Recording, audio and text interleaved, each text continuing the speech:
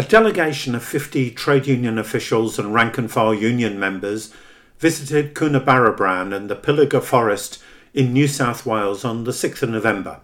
And they were there to hear firsthand from leaders of the Gomeroi traditional owners about their struggle against the Santos Pilliga gas project.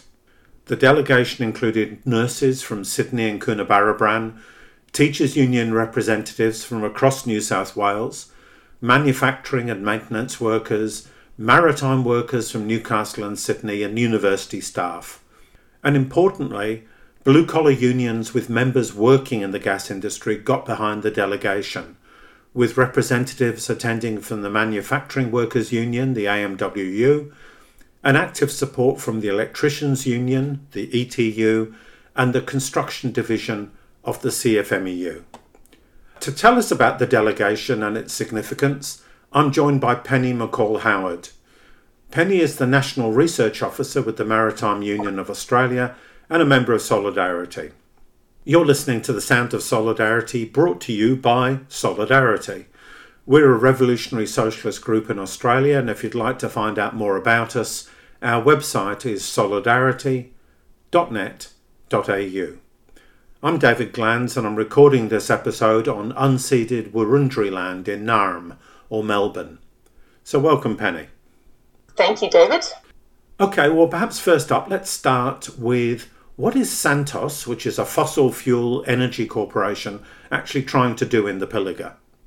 Well, they want to drill 850 coal seam gas wells in sites right throughout the forest. And part of the significance of that is that this is, I think, the largest area of forest remaining in New South Wales. It covers a vast area of land, and it's quite obvious, as you're traveling up there, you travel through farmlands, endless farmlands, until you do get to this very large and significant forested area. And the reason they're talking about drilling there is because there is gas under that farmland, but the farmers are more politically powerful. They push back against gas drilling on their land, and the forest, a big chunk of it is state forest. And the people who've got those connections are the Gomeroi traditional owners, and they don't have that same level of political power and influence. So that's part of what Santos are seeking to exploit here. There would clearly be appalling consequences from that many wells for the Gomeroi, for the Pilliga forest itself, and then more broadly for climate change. Can you take us through the consequences for each one of those? Sure. So constructing gas wells in a forest, you've got to build roads, you've got to cut down trees, you've got to do the drilling. The whole area is quite extraordinary in terms of how sandy it is. Driving along the roads in the forest, it's like you're on a beach. It's extremely porous land, and it absorbs water, and all that water goes down into a huge underwater aquifer known as the Great Artesian Basin. So it plays a whole role in the water supply over an enormous area of Australia as well. And what's being proposed is that these gas wells would actually go down through that aquifer, and the gas would be removed from underneath the aquifer as well. So you've got the potential, particularly when you talk about not just the immediate extraction, but over the very long period of time, the infinite period of time, that these wells will actually remain as holes pierced, through the Earth's crust, through the aquifer, for these so-called, impenetrable linings to break down. And there's a lot of toxic materials that are involved in this extraction. Salts is how they're kind of benignly described, but this involves actually huge vats of very toxic materials, some of which are already there because Santos has been doing test wells. So there's these, we weren't actually able to go and see one because we had to cross a river that was actually in flood because it's been raining so much there. But there are these big pits that Santos has often just left covered with black plastic and filled with this incredibly toxic material, often not properly fenced off, but that is really, basically lethal for animals, birds, when they come in contact with it as well. So all of that is generated on a large scale, even for the few kind of test wells that they've done now. and needs to get collected and disposed of, except it's not disposed of, it just sits there. And you can imagine then the impact with the kind of rains that we've been having recently. These open pits collect rain and then they overflow. And all of that has an enormous impact on the forest. Of course, we're talking about extracting methane. Methane is a very potent greenhouse gas. Methane's often released in the process of mining. Then there's the process of actually the burning of the methane, which releases carbon dioxide into the atmosphere. And so all of those are emissions that we simply cannot afford. And Sue Ellen Tai, who was our host on Gomeroi land, spoke quite powerfully about this and the responsibility that Gomeroi people feel to all of their neighbors, their immediate neighbors, but also their neighbors in a broader sense, to ensure that they're not polluting any of the lands or waters around them. And the fact that the concept that gas emissions from their lands, from their forest, would actually contribute to, islands being submerged under the South Pacific, or, people losing their lives in extreme weathers and storms all around the world, was really very distressing for them. And so they're quite committed to doing everything they can, not only to stop the impact of this project on the Pilliga forest, but also to ensure that the rest of the world isn't impacted by the emissions and the consequences of those emissions on climate change and everyone else. Now, you and I have talked about this, but it was quite some time ago, about the myths around gas and how it's posed by fossil fuel giants as being a bridge between coal and oil and renewables. In brief, can you puncture that myth one more time? Sure. Well, it's a fossil fuel alongside coal. So it has a very high global warming potential itself when it's released straight into the atmosphere, as often can happen through leaks in pipelines or wells or any of the other infrastructure along the way. When you burn it, it turns into carbon dioxide, just like coal does. So it absolutely has a negative impact on climate change. And the fact that, it's quite a bold move by gas companies to be able to market themselves as this clean fuel, but it is simply that. It's simply a marketing exercise. It's kind of a last gasp effort that they're making, which unfortunately has made some inroads in the public consciousness, but is just simply untrue. Now, you said you and all the delegation were hosted by the Gomeroi. How are they organising? What are they doing? What are they arguing? What kind of actions are they taking in defence of country? Gomeroi lands cover a huge part of New South Wales, right up to the Queensland border and into Queensland as well. So, of course, the dynamics in all of those different communities are quite different. We were hosted by Sue Ellen Tai, who's a community leader in Coonabarabran. They're very well organised, they're very united, they're linked in with some of the smaller towns around them as well. There's also a structure that's created through the native title process called the Gomeroi Nation, and Gomeroi people have got the right to participate in that.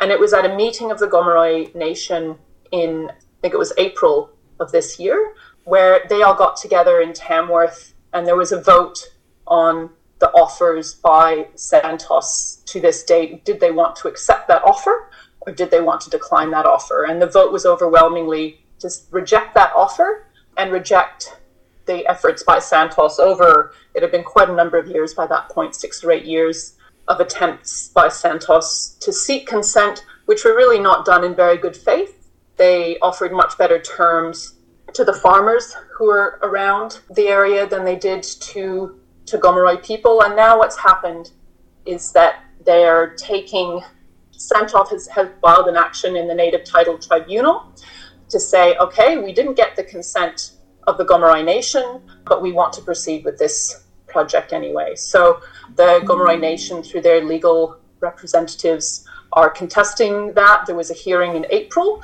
and we're now still waiting for the outcome of that hearing. That Gomeroi Nation group has elected a body of representatives. They're called the Native Title Applicant, but it's a kind of group of 18 people. It's almost like a bargaining committee or something like that. And we're very lucky to be joined by Ian Brown, who's a member of that Native Title Applicant group on this trip. Raymond Weatherall, who was a member of the previous committee, he also played a big role in getting union support over the past year or so, and talking to rallies, meetings, union leaders in Sydney about the importance of the struggle. Now, the union contingent sounded amazing. Who organised it and why? Earlier this year, there was an initiative to have a petition and a statement to oppose the project. And we had a whole number of unions endorse that, and that can be accessed on the Gomeroi Ngar website. You can read that there. You can see the unions that have signed on and the other environmental groups. And it's a petition that individuals can sign on to as well. So that was one of the first tools that we used. And we used that alongside, we had a couple rallies at the federal court in Sydney. We had a number of meetings. We had public meetings. We organized meetings with Gomeroi activists in Sydney, with union leaders who were interested in what was going on as well.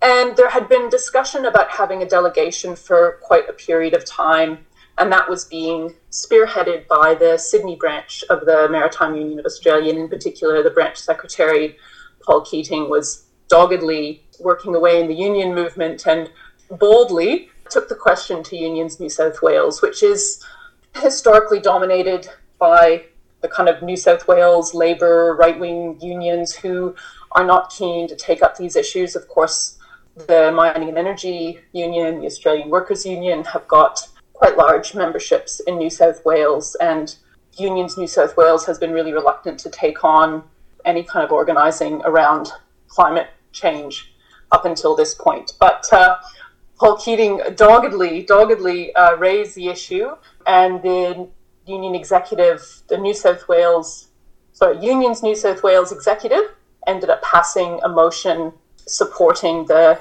Gomeroi struggle in March. So that ended up raising a lot of people's awareness about the issue. And then we finally managed to settle a date that worked for the Gomeroi, that worked for some of those key people. Another person that really took this up was Vanessa Seagrove, who's the Assistant Secretary of Unions New South Wales. She also really put in a lot of quite dogged effort, support for the issue as well. So once we got that date, we really relied actually a lot on people's own organisation. We said, get to Coonabarabran for the morning of Saturday the 5th of November. Here's some suggestions about how to get there, organise your own vehicles, organise your own accommodation.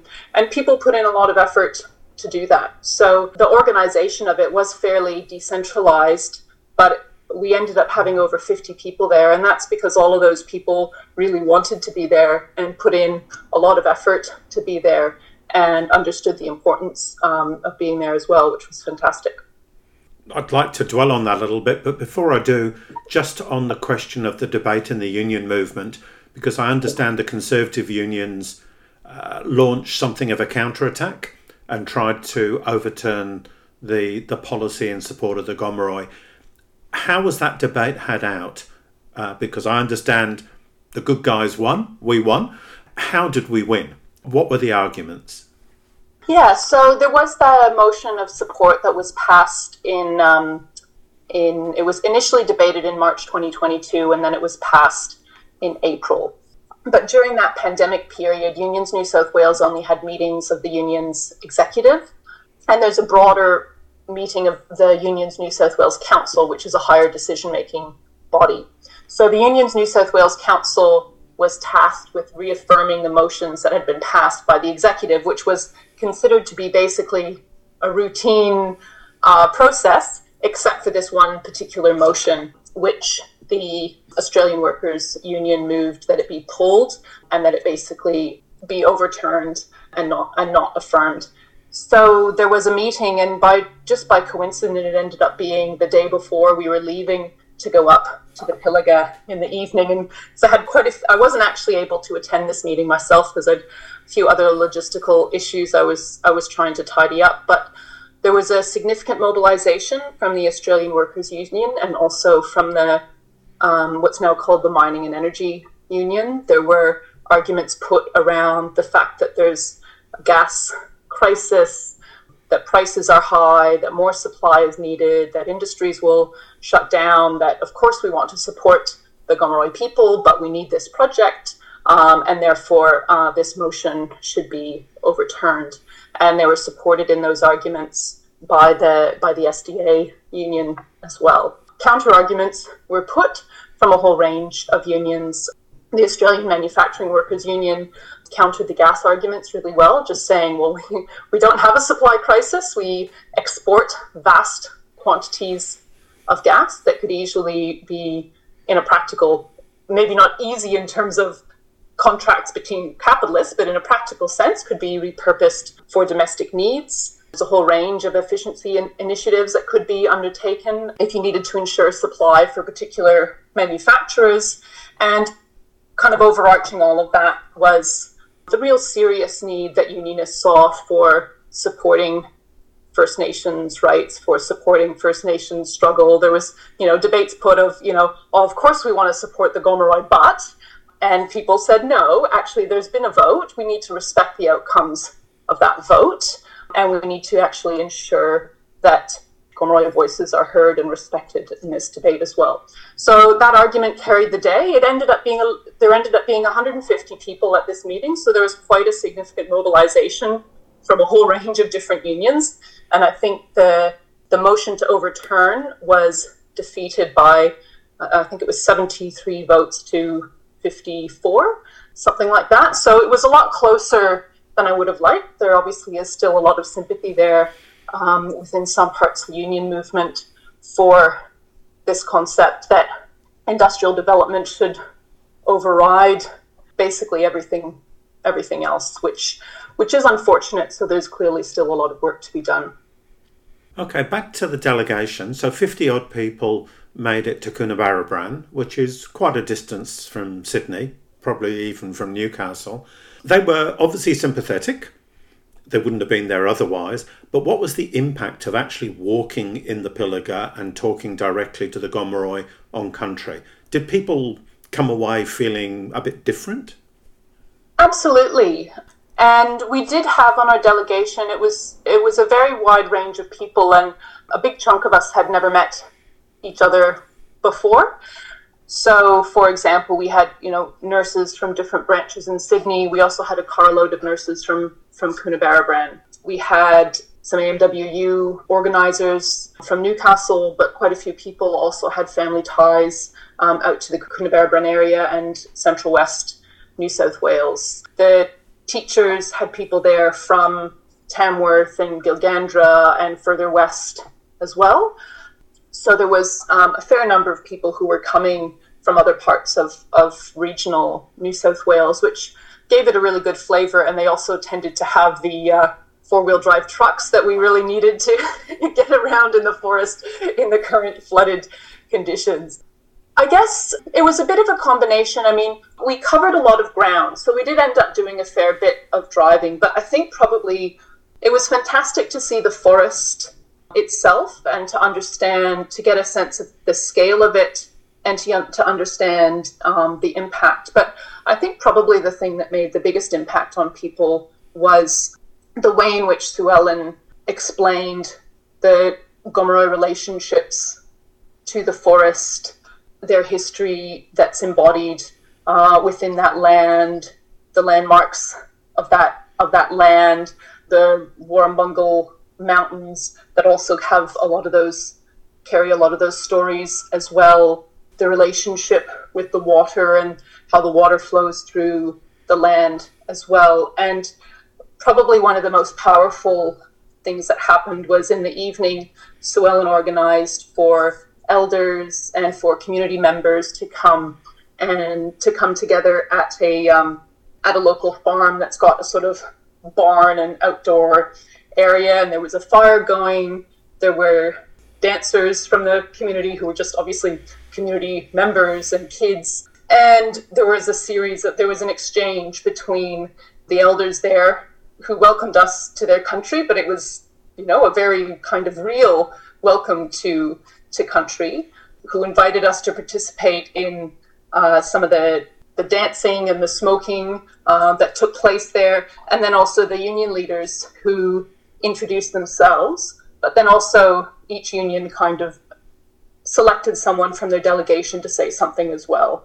And those people each kind of made a pledge back to those Gomeroi elders and community members about their support and how they would be able to support that struggle into the future and take that struggle back to their own workplaces and unions as well. So that was quite a few sort of spine-tingling moments when you think, okay, something's really happening here. And I certainly got quite a few messages from people the next day on their way home saying what a significant event it was for them personally, but also politically. And I ended up riding with Thomas Mayer, who's the Maritime Union's National Indigenous Officer, and we were trying to think of any other kind of similar union delegation that had taken place recently, where unionists had gone in a pretty large group to Aboriginal country to learn, to listen, and to be engaged in a struggle there.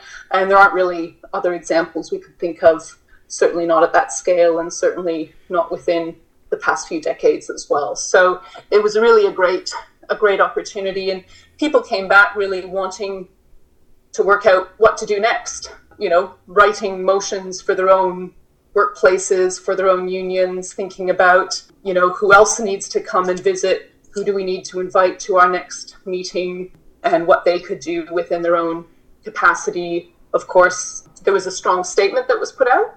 That statement's available on the MUA website as well, and people wanted to participate in that and make sure that was recorded for posterity as well. So, and there's already been a follow-up meeting of those different unions as well, and hopefully there'll be a kind of campaign group set up through Unions New South Wales too.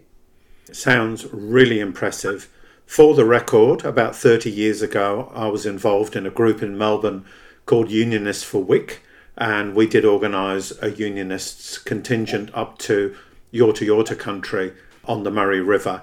But I have to say it was nowhere on the scale and nowhere on the same impact as what you've organised. So there is a little precedent, but you guys are definitely out there leading the way by a country mile. Now, perhaps we can step away from the immediate to look a little bit more broadly at the question of why is it important to mobilise support among union members in particular? Because obviously everybody should get behind the Gomeroi campaign. That could be environmentalists, it could be faith leaders, all sorts of people. So why is it so important to have union members there?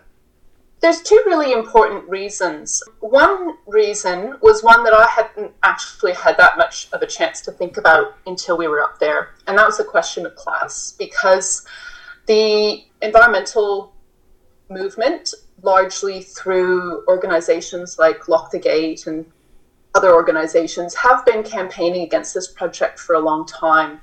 But there's been a real difficulty in the relationship between them and First Nations people, because they had largely developed their relationships with the farmers and with the landowners, who are in those small towns basically the ruling class, who look down on Aboriginal people, who don't see them as having any power or influence. Sue Ellen described to us many examples of challenges and issues that she'd had with those landowners, but also by extension with some of the environmental groups that they were associated with. So I think there was a real affinity there, because there was that sense of class solidarity, that they kind of knew and sympathized and understood our politics, and unionists were, kind of took the opposite view of the local landowners in terms of really wanting to listen and to hear from, and kind of instinctively understood some of the challenges and struggles that marginalized people might face. So that was one really important link. And I think that's one. We did have a couple people from environmental organizations who came along as well, people who have been working with the union movement and providing some of those links. So I think hopefully that creating that kind of relationship is something that we can broaden to help hopefully bring everyone back in and back on the same page again and become a more powerful movement. The second reason why it's important is the question of who is going to build this infrastructure. As I mentioned, building this infrastructure in the forest is going to involve probably imports of pipeline and equipment. It's going to involve building roads. It's going to involve drilling holes. It'll certainly involve the construction of some large pipelines, and all of that will have to be done by workers. So if we do get to the point where the next stage is that the Native Title Tribunal will rule about whether Santos is allowed to proceed with the project. Apparently there's only 3 examples in the past 30 years where they have ruled against the resource company. So it's very likely they'll rule in favor of Santos. And at that point, Santos will, there could be legal appeals out of that, but that will more or less clear the way for Santos to begin construction. And it's really at that point that unionists will have the opportunity to step up. There's already been, the Electrical Trades Union has already talked about banning work on that entire project, and I think they've already put a ban on some of the preliminary work around that as well. And so it's a great example of the power of workers to be able to actually, hopefully in a real sense, think about how the work that we do and how we want to use our labor and how we should use our labor and exercise some of that power. And in the meantime, we're going to need the kind of political mobilization that workers can have in the big cities to raise the profile of the struggle, to go to the rallies, to put pressure on labor, labor's presently in support of the project. They try not to mention this very inconvenient native title dispute that's happening at the same time as they, want to bring in an Aboriginal voice to Parliament. So clearly there's quite a conflict there, and unions will be doing what they can, and it's part of that resolution that Unions New South Wales, we actually use our influence in the Labour Party as well to elevate those Gomeroi voices and make sure that their voices are heard in the current Commonwealth government and the New South Wales Labour Party and government as well. Yeah, it's shameful the way that Labour is pushing forward or allowing fossil fuel companies to push forward with so many gas projects in particular and coal as well, while talking out of one side of their mouth about the necessity of net zero emissions and so on and so forth. And as you say, to talk about a voice to Parliament, but then not listen to the voice of the Gomeroi people, it really indicates that there's a real hypocrisy there, and something where unions can play such a critical role. So really we're talking about, hopefully, best case scenario, reviving the tradition of the green bans, where unions actually refuse to participate in environmental destruction. Is that, I know none of these things are ever a given. There's all sorts of possible outcomes, but in people's mind, is that hopefully where we'll land? Quite possibly. Certainly what was openly discussed during the weekend was unionists participating in blockades. So that's something that's very much been discussed. But yes, the very logical extension of that would be green bans as well. And as I said, that's already been discussed. I do hope we can stop the project before we get to that point, but hopefully the more unions are involved and the more of those kinds of bans are declared, the more that can help also pile on the pressure to ensure that we can get the decision that we need out of the Native Title Tribunal, that we can get the support of the Commonwealth government pulled, and any other, all the other political decisions that we need as well. So how can people get involved, either locally in person or across the country in spirit? I would invite everyone to go have a look at the Gomeroi website, and I'll have to we'll have to spell that out. It means Gomeroi strong, but the spelling is not completely intuitive if you're an English language speaker. So have a look at that website. We really need more signatures there. We need more endorsements from unions and any other organization who want to get involved with supporting that campaign. I'll put a link in the description, by the way, so people don't have to guess. Okay, fantastic. It's probably better than spelling it over the air. So yeah, the more endorsements and support we can get for that, the better. In Sydney, Workers for Climate Action has played a big role in pulling together that support and joining together, doing the work to link Gomeroi activists with union members. So we'll continue to do that in Sydney. I suspect Workers for Climate Action in Melbourne might be, playing a similar role as well. But yes, by all means, please raise the issue in any venue that you can, and that petition on the website can be a good basis for a union motion. All right, thanks very much for your time today, Penny. Okay, thanks very much, David.